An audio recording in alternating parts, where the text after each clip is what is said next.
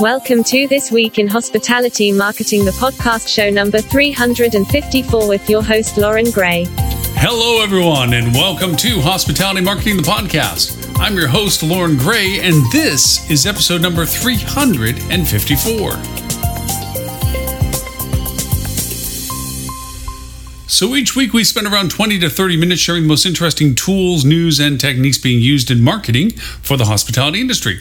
We also do a quick recap of our weekly live TV show, This Week in Hospitality Marketing, which also airs every Friday at 11:30 a.m. Eastern U.S. time on the Hospitality Channel TV. So with that, let's get started. And now, today's new resource tool. So our tools for review this week, I have to say, is probably the most tools we've shoehorned in a discussion. So we'll go through the list of them and get to target with our technique discussion as to why these tools are being brought up. They are literally not the same, but for all individual purposes. So let's quickly go through the tools. The first we've mentioned before and have referred to it a few times, and that is SocialInsider.io. SocialInsider.io allows you to look at any social platform within Facebook, Twitter, LinkedIn, Facebook, Twitter, YouTube, certain select social channels, and will give you an insight as to their total participants, the frequency of their posts, the types of their posts, the percentage of engagements. Incredibly insightful social media platform tool. The next one is Spyvio, SPYVIO.com. And Spyvio is used for all those times you'd like to see what the e-commerce funnel is, usually CRM, more specifically CRM, that a person has, in the sense of what happens if you sign up for their newsletter, what happens if you sign up for more information, what happens if you sign up for their promotions, what funnel do you get placed in as to what do they send you, how often do they send it, what's the dynamic fields that are put into it based on the information you provided for it. It gives you a wonderful insight to competitively look at what people are doing in their own CRM commerce funnels. The next tool is Awario. Awario, AWARIO.com, is a listening device, is the best way for me to describe it, that really talks about a tremendous amount of platforms that really monitor everything from Twitter, Facebook, LinkedIn, Reddit, YouTube, Vimeo, vlogs, forums, news, the web. It literally will track based on keyword, based on topic, based on web links, what you want it to find out for what's being used instead about whatever you've told it to chase after. It also does a wonderful, and we've used this in other discussions about influencers, look at who posts about them, whatever you put in there, yourself included for self-analysis, but it shows who's your influencers, who's your undiscovered influencers, and what have you, but that is Awario.com. The next tool is one that we haven't mentioned in quite a while, but I use it quite regularly, and that is Adzoola, ADZOOLA.com. Adzoola is a tool that helps you clear up what's happening in YouTube. You can look at it by topic. You can look at it by particular product and what company or what have you, to see what their presence is on YouTube and how well do they rank, what they rank for, how you rank in comparison, what you should look at, what they're ranking capable of. It's a wonderful way of looking at and discovering YouTube presence, YouTube volume, and undiscovered channels in relationship to YouTube as it relates to yourself or clients and or competitors or what have you.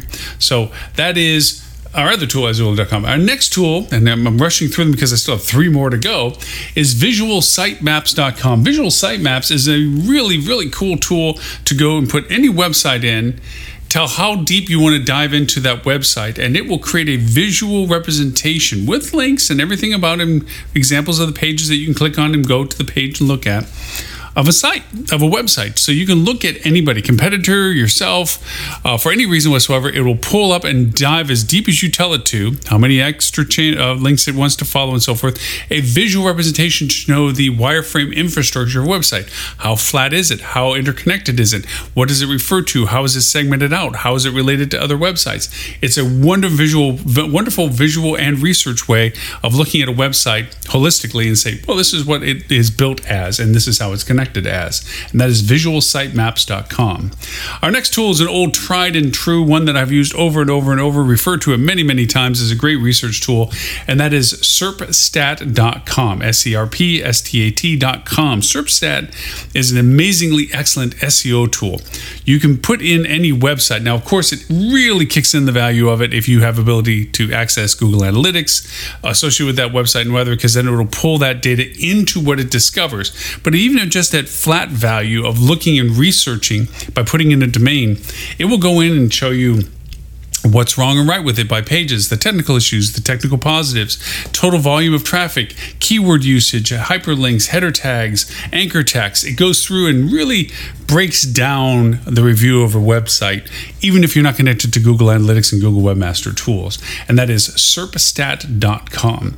Our last tool in collection, eclectically as it is called iSpionage.com, ispionage.com. iSpionage is much like SpyFu. We've thrown it many times around in discussions as to the discovery tool about what people are doing in paid advertisement, how well they show up, what their ads actually look like, what is the estimated volume of those ads, what the estimated cost of those ads are to be in the positions that they're in.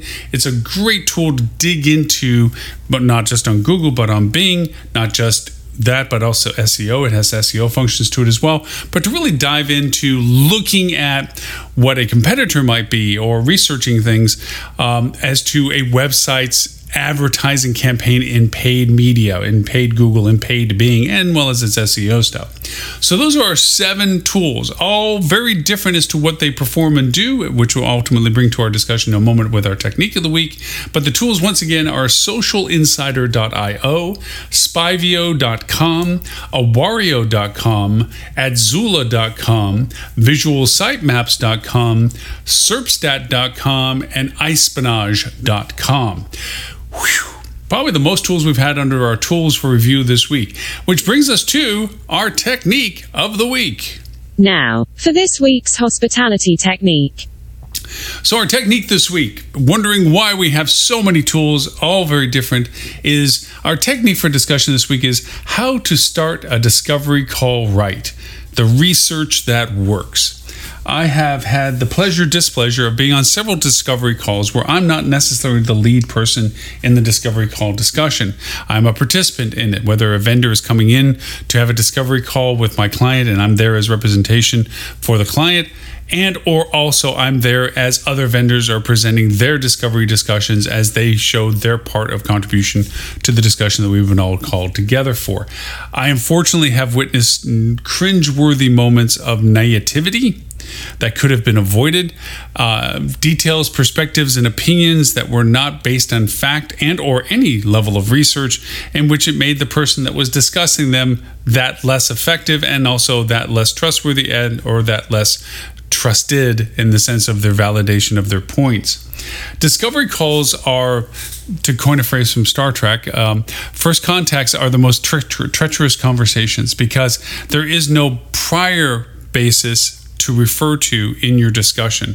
You are literally discovering each other in the call.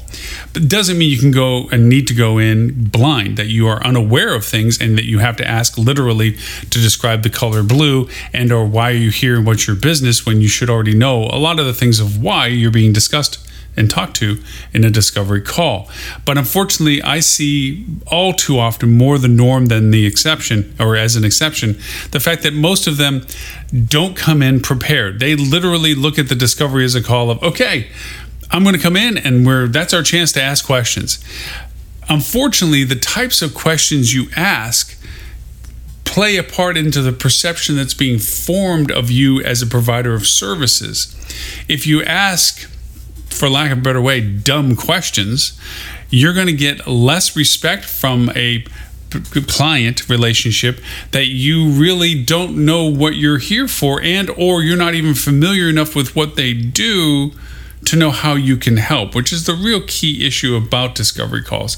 I'm not here to bash all discovery calls. I'm here to solve a purpose of discuss why we have 7 tools in our tool review list, and our technique is related to doing discovery calls right.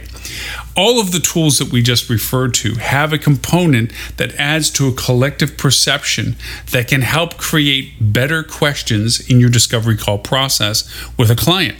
This is in reverse also when it comes to as a client talking to a vendor and the research that you would hope you would know about who you're dealing with, so that you better know who you're talking to, better know who the resources are, and better know their value of service propositions to you. So it can go both ways is what I'm trying to say. But it truly helps from the vendor upwards to the client that they do their due diligence.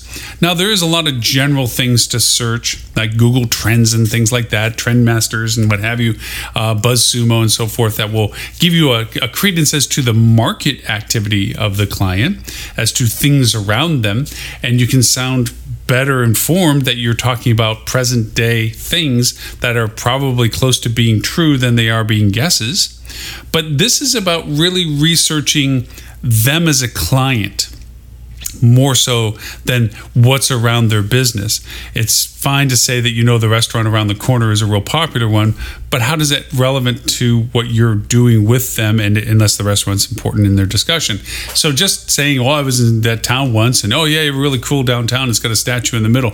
That's just small talk. That's trying to show that I'm not totally alien to where you are, but it has no relevance to the actual discovery conversation, the logistics of service, what it is that you are trying to help them with as to the purpose of why you're even in this call for discovery. That's where these tools come in. So let's translate the tools into a function. SocialInsider.io is a great tool to really look at what they as a client have been doing. That's the first easiest level of value from this platform. Where are they? How often do they post? How much of engagement does their post actually have? What times do they tend to post? Is it schedulable? You can see that from the pattern of posting. Or is it more event-driven or situationally based? And that gives you a sense of where they are for social media. What's their content that's most engaging? What content tends to fall flat? Is their content engaging? Are they even posting? These are questions that get answered by simply using the tool Social Insider. If you want to take it to the next level beyond that, use it to discover who they're competing with and see what they're doing socially. So then now you have a difference of not only knowing what your client is currently doing, but what their apparent competitors in the space are doing in contrast. That gives you a great value to your conversation of discovery with them, because now you can actually refer to data in context to the questions and or possible solutions offered in the discovery conversation. Next tool for this conversation, Spiveo.com. That tool helps you see what CRM is being done by them. If you sign up for their newsletters, their contests, their contact information, their promotions and so forth, what are they doing, so that you can speak to what you're already aware of rather than asking the general blank question, so what you're doing for email. You can actually answer it before you get to them. So now you have a more pointed question of, when you do this, why did you wait 3 days before re-triggering an email to them? And why did you keep the subject line the same? Wouldn't you? What was the rationale? Not to condemn them for right or wrongs per se, but understand their methodology of why they built things. It gives you a much more insightful, informed question process with them. The third tool under discussion, Awario. This listening tool is absolutely critically valuable. What is the overall perception of your client in the world? What's being said about them? What do they say about themselves? Historically, what's been said about them? How far back are they been a newsworthy item? How far back have they been socially engaged with the people that talk about them and their products and services? How much about where they are located in all the pantheons of platforms that they can be in? How much presence do they have in them, and how much do they engage with those people that engage with them on those platforms? It gives you a very good perspective of awareness about the client's involvement in these platforms and their value. Are they just having a Twitter platform because it has an account? Or are they actually using it? It gives a great perspective of that. And how fast do they respond, or do they even respond to things that are mentioned about them via hashtag or their actual direct name or on their actual dialogue on their channel, to know whether or not they're actively involved in that channel as well. So things like Awario are incredibly helpful for that process. The next one is Azula.com. Do they have a presence in rich media? Do they have, and the default platform that most rich media goes on is YouTube. It's free, it's easy. Of course, YouTube exploits all of that, but the idea is that the channel is the first go-to when it comes to rich media videos and its usage. Who's in that space? Where is it that they represent themselves? How do they represent themselves? And of course, as with all of these channels, the next layer of dialogue with that is quite literally, and who are they competing with and what are they doing? That's the natural progression of that. And of course, the next tool I want to talk about is visual sitemaps. Just looking at where they are and what they are. How built out are they? How broken are the things or are they well related? Are they connected? How deep of a website? Is it a good navigation, poor navigation in the sense of just general usability, UI face value? Visualmaps.com does a huge value to that in giving you a sense of the size of their website, the content build of their website, the diversity of their website. Is there a lot of dead zombie bones in the closet pages that are for things that no longer exist and have never been updated? And how well are they indexed? Brings us to the next tool, which is SERPstat. How functional is their website performing on a technological level? How many links do they have? How many really good anchor text are they using? Header tags using? Content optimization, keyword usage, ranking and presence against not just what they should show up for, but how well they compare themselves to the competitors in the market that are showing up for the same things that they are showing up for, and what are they missing that the competitors are showing for that they're not? SERPstat's a great tool for that. And the last one to discuss about all this is, where are they spending their ads at? How much money are they spending? What do their ads look like? How often are they running? How long ago did they run? How many places are they running in? Or is it just Google? Is it just Bing? Is it neither? Is it both? What is their competitors like? How well do they play against their competitors in the paid organic paid space, as to how well they're positioned against their competitors? Obviously, if you keep asking the competitor questions throughout all these tools, you'll get a very finite and solid comp set. It lends itself to a great question with them as to who they see as their competitors, because you might be surprised that the competitors that you've discovered in these tools processes don't match who they think they're competing with. Sometimes that's tainted by a star report that's more financially based than it is market based. Sometimes it's for the perspective that they're unaware of who they're competing in the online space. But by knowing these perspectives, or at least asking the questions related to the discoveries you've had by using these tools, the conversation of the discovery call isn't as naive as I've witnessed, is not as plutonic of like, oh yeah, this is kind of fun, let's just talk about fun stuff and small talk, and you know, I've visited your area and I know what you're kind of talking about, and oh, you're the hotel that's around the corner from that, right? And sounding like you know about what you're talking about, but it has no relevance to really talking about what you can do with them. Of course, all of these tools usages and the discovery call is based on what they're bringing you to the table for.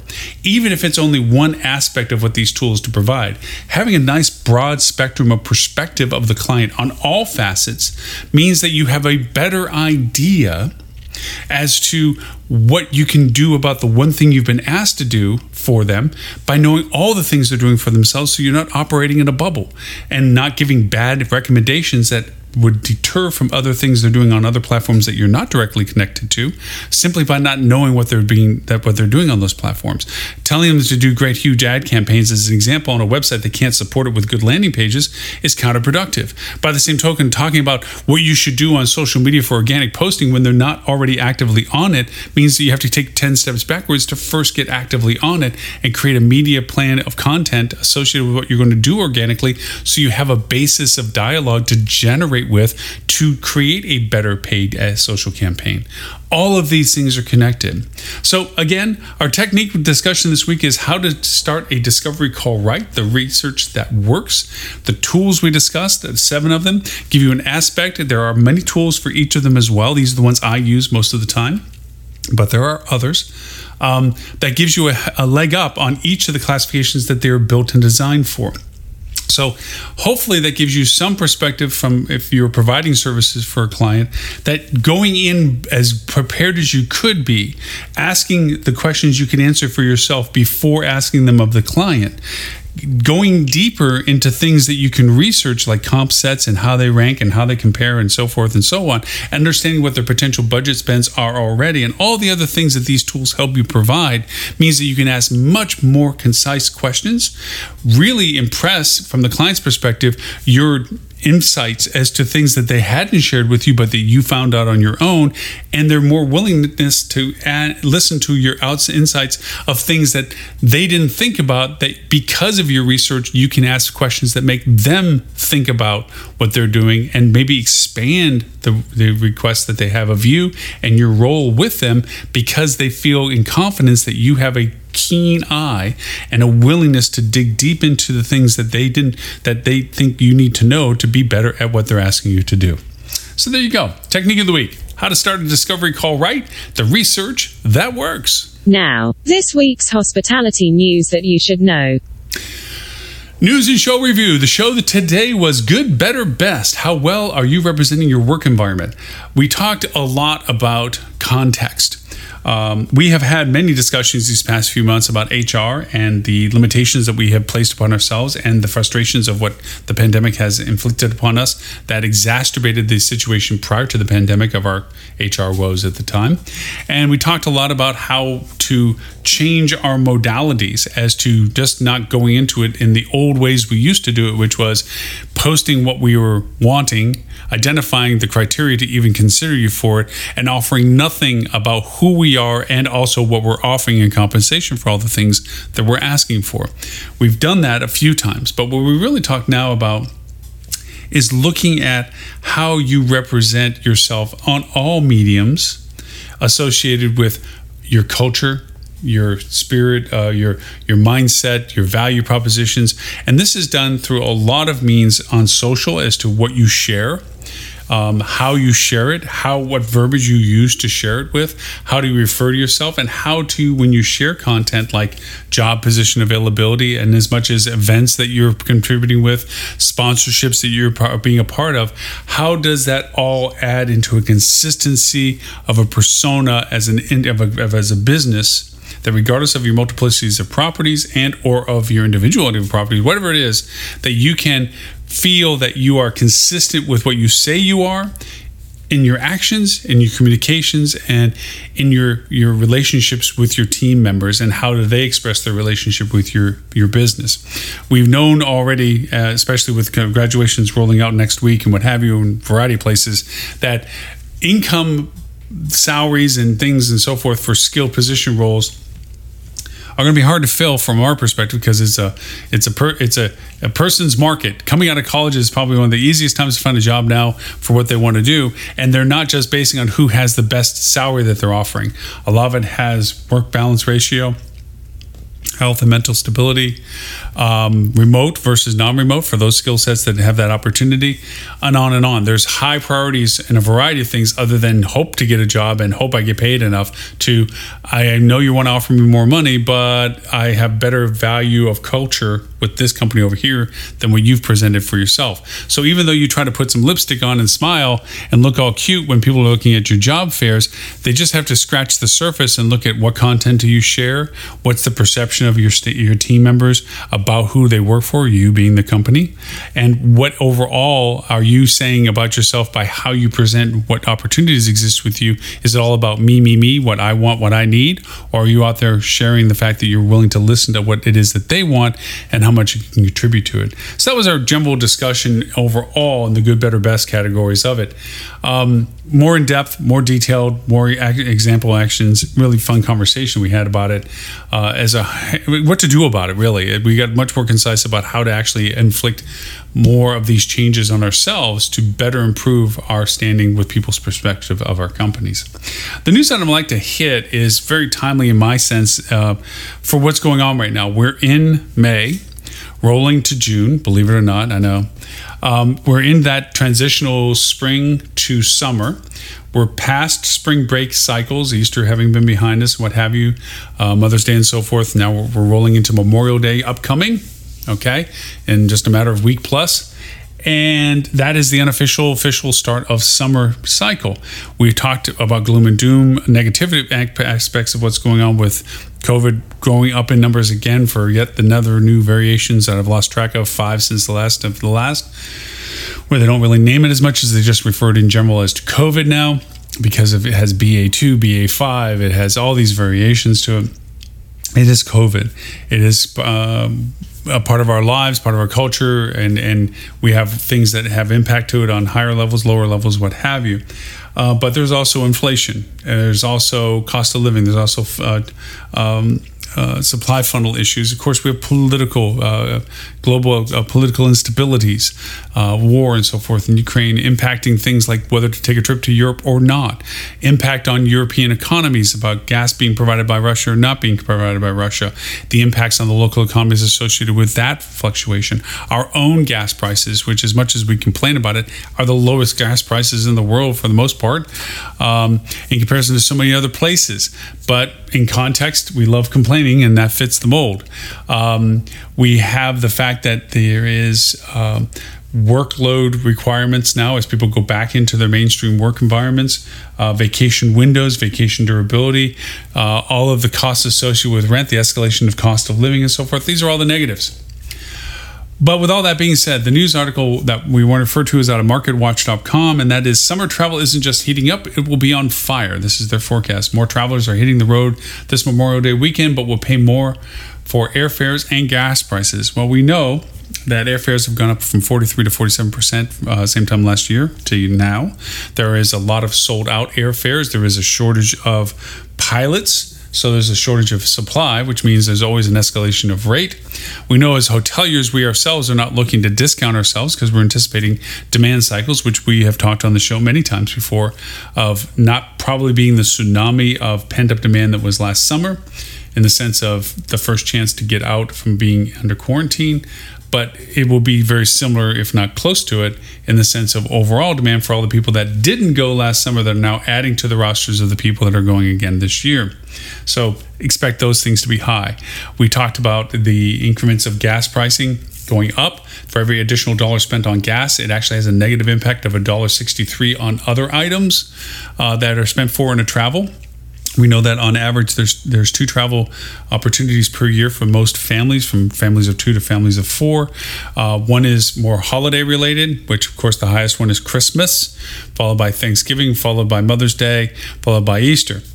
Those are the higher priority traveling opportunities for this. With that, we know that the other trip is a longer duration, length of stay, usually longer.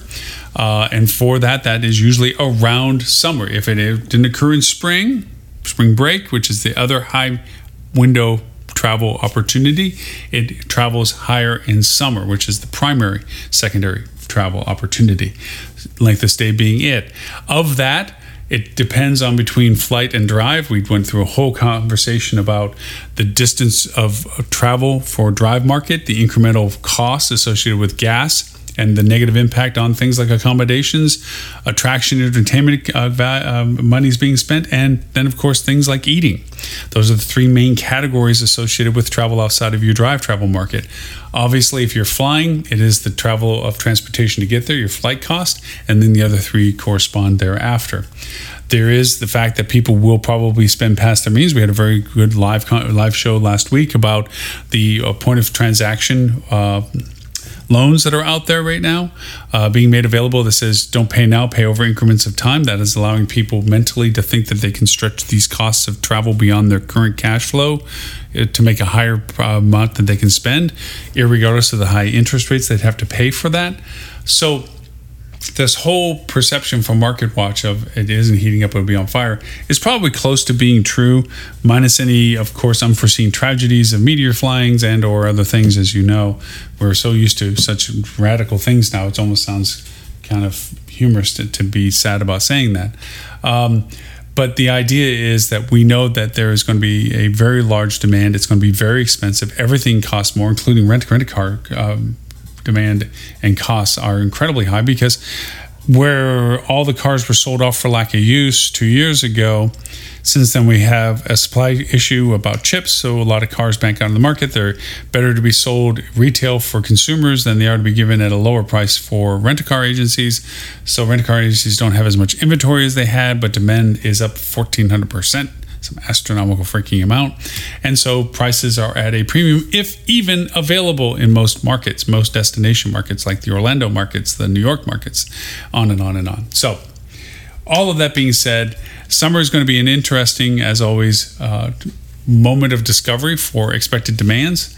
The idea is that we have to adjust how we plan for the unforeseen, and knowing that we have to have conditions based on channel contribution changes. We talked about dynamic budgets in shows past, and we talked about dynamic marketing spends in times past based on channel acquisition and channel contribution. So the whole article, Summer Travel Isn't Heating Up, is just on fire from MarketWatch. Great dialogue about things to look as markers, but also as an anticipation of knowing how to be balanced in your preparation for this summer season coming up. So remember, you can find us on Google Play, Apple iTunes, iHeartRadio, SoundCloud, Stitcher, Spotify, Pandora. The list goes on. 39 platforms and counting. We're even on Amazon's Alexa, Google Assistant, and Siri. Simply ask any of them to play the Hospitality Marketing Podcast, and you'll be playing the latest episode, which up until next Friday will be this one. But no matter which one you may use, please smash that subscribe button. It allows us not only, and give us a comment, I should say, and it allows us not only to go over and hear your feedback and add whatever it is you're requesting of us into the context of the podcast, but it also allows others to discover our content as well if you find it beneficial. And of course, if this is your first time hearing us, by all means, bang on that subscription button on the platform you discovered us, or go to the end of the 38 platforms we're on and subscribe to us there if you would prefer. As always, the archive of this podcast and our live show is forever represented in our show channel of hospitalitychannel.tv. That is our website that plays like I Love Lucy reruns repetitively over the course of the 9 years that we've been doing the live show and 17 years of the podcast. You'll be able to play back all old episodes and look and research old episodes for it. Of course, our live show, which is on TV, we simulcast our live show always each week on Facebook, LinkedIn, YouTube, and Twitter, and multiplicities of channels on all of those, plus also Twitch if you're into the game mode or the gaming box media world. But also, more importantly, on our TV station. We have a TV station channel, I should say, and that is on Roku. It's on Amazon. It's on Fire Sticks and Kindles and what have you, or Kindles, Fire Sticks and the Amazon Prime TV, and also on Google TV, and also on Apple TV. You can find, just look for the Hospitality Channel. The live show is always on the free side of that. There's a pay gateway for additional content, just like Netflix and all the rest of them. But the live show is always on the free side. You can catch us every week on TV as well. So with that, please remember that we do have the live show, which live broadcasts every Friday morning, 11:30 a.m. Eastern U.S. time. We also recast that live show on Wednesday, 11:30 a.m. Sydney, and 11:30 a.m. London time Wednesdays. So you can catch us there. And they are also archived also on our website at hospitalitychannel.tv. So with that, my name is Lauren Gray. Thank you for the privilege of your time, and I look forward to talking to you next week.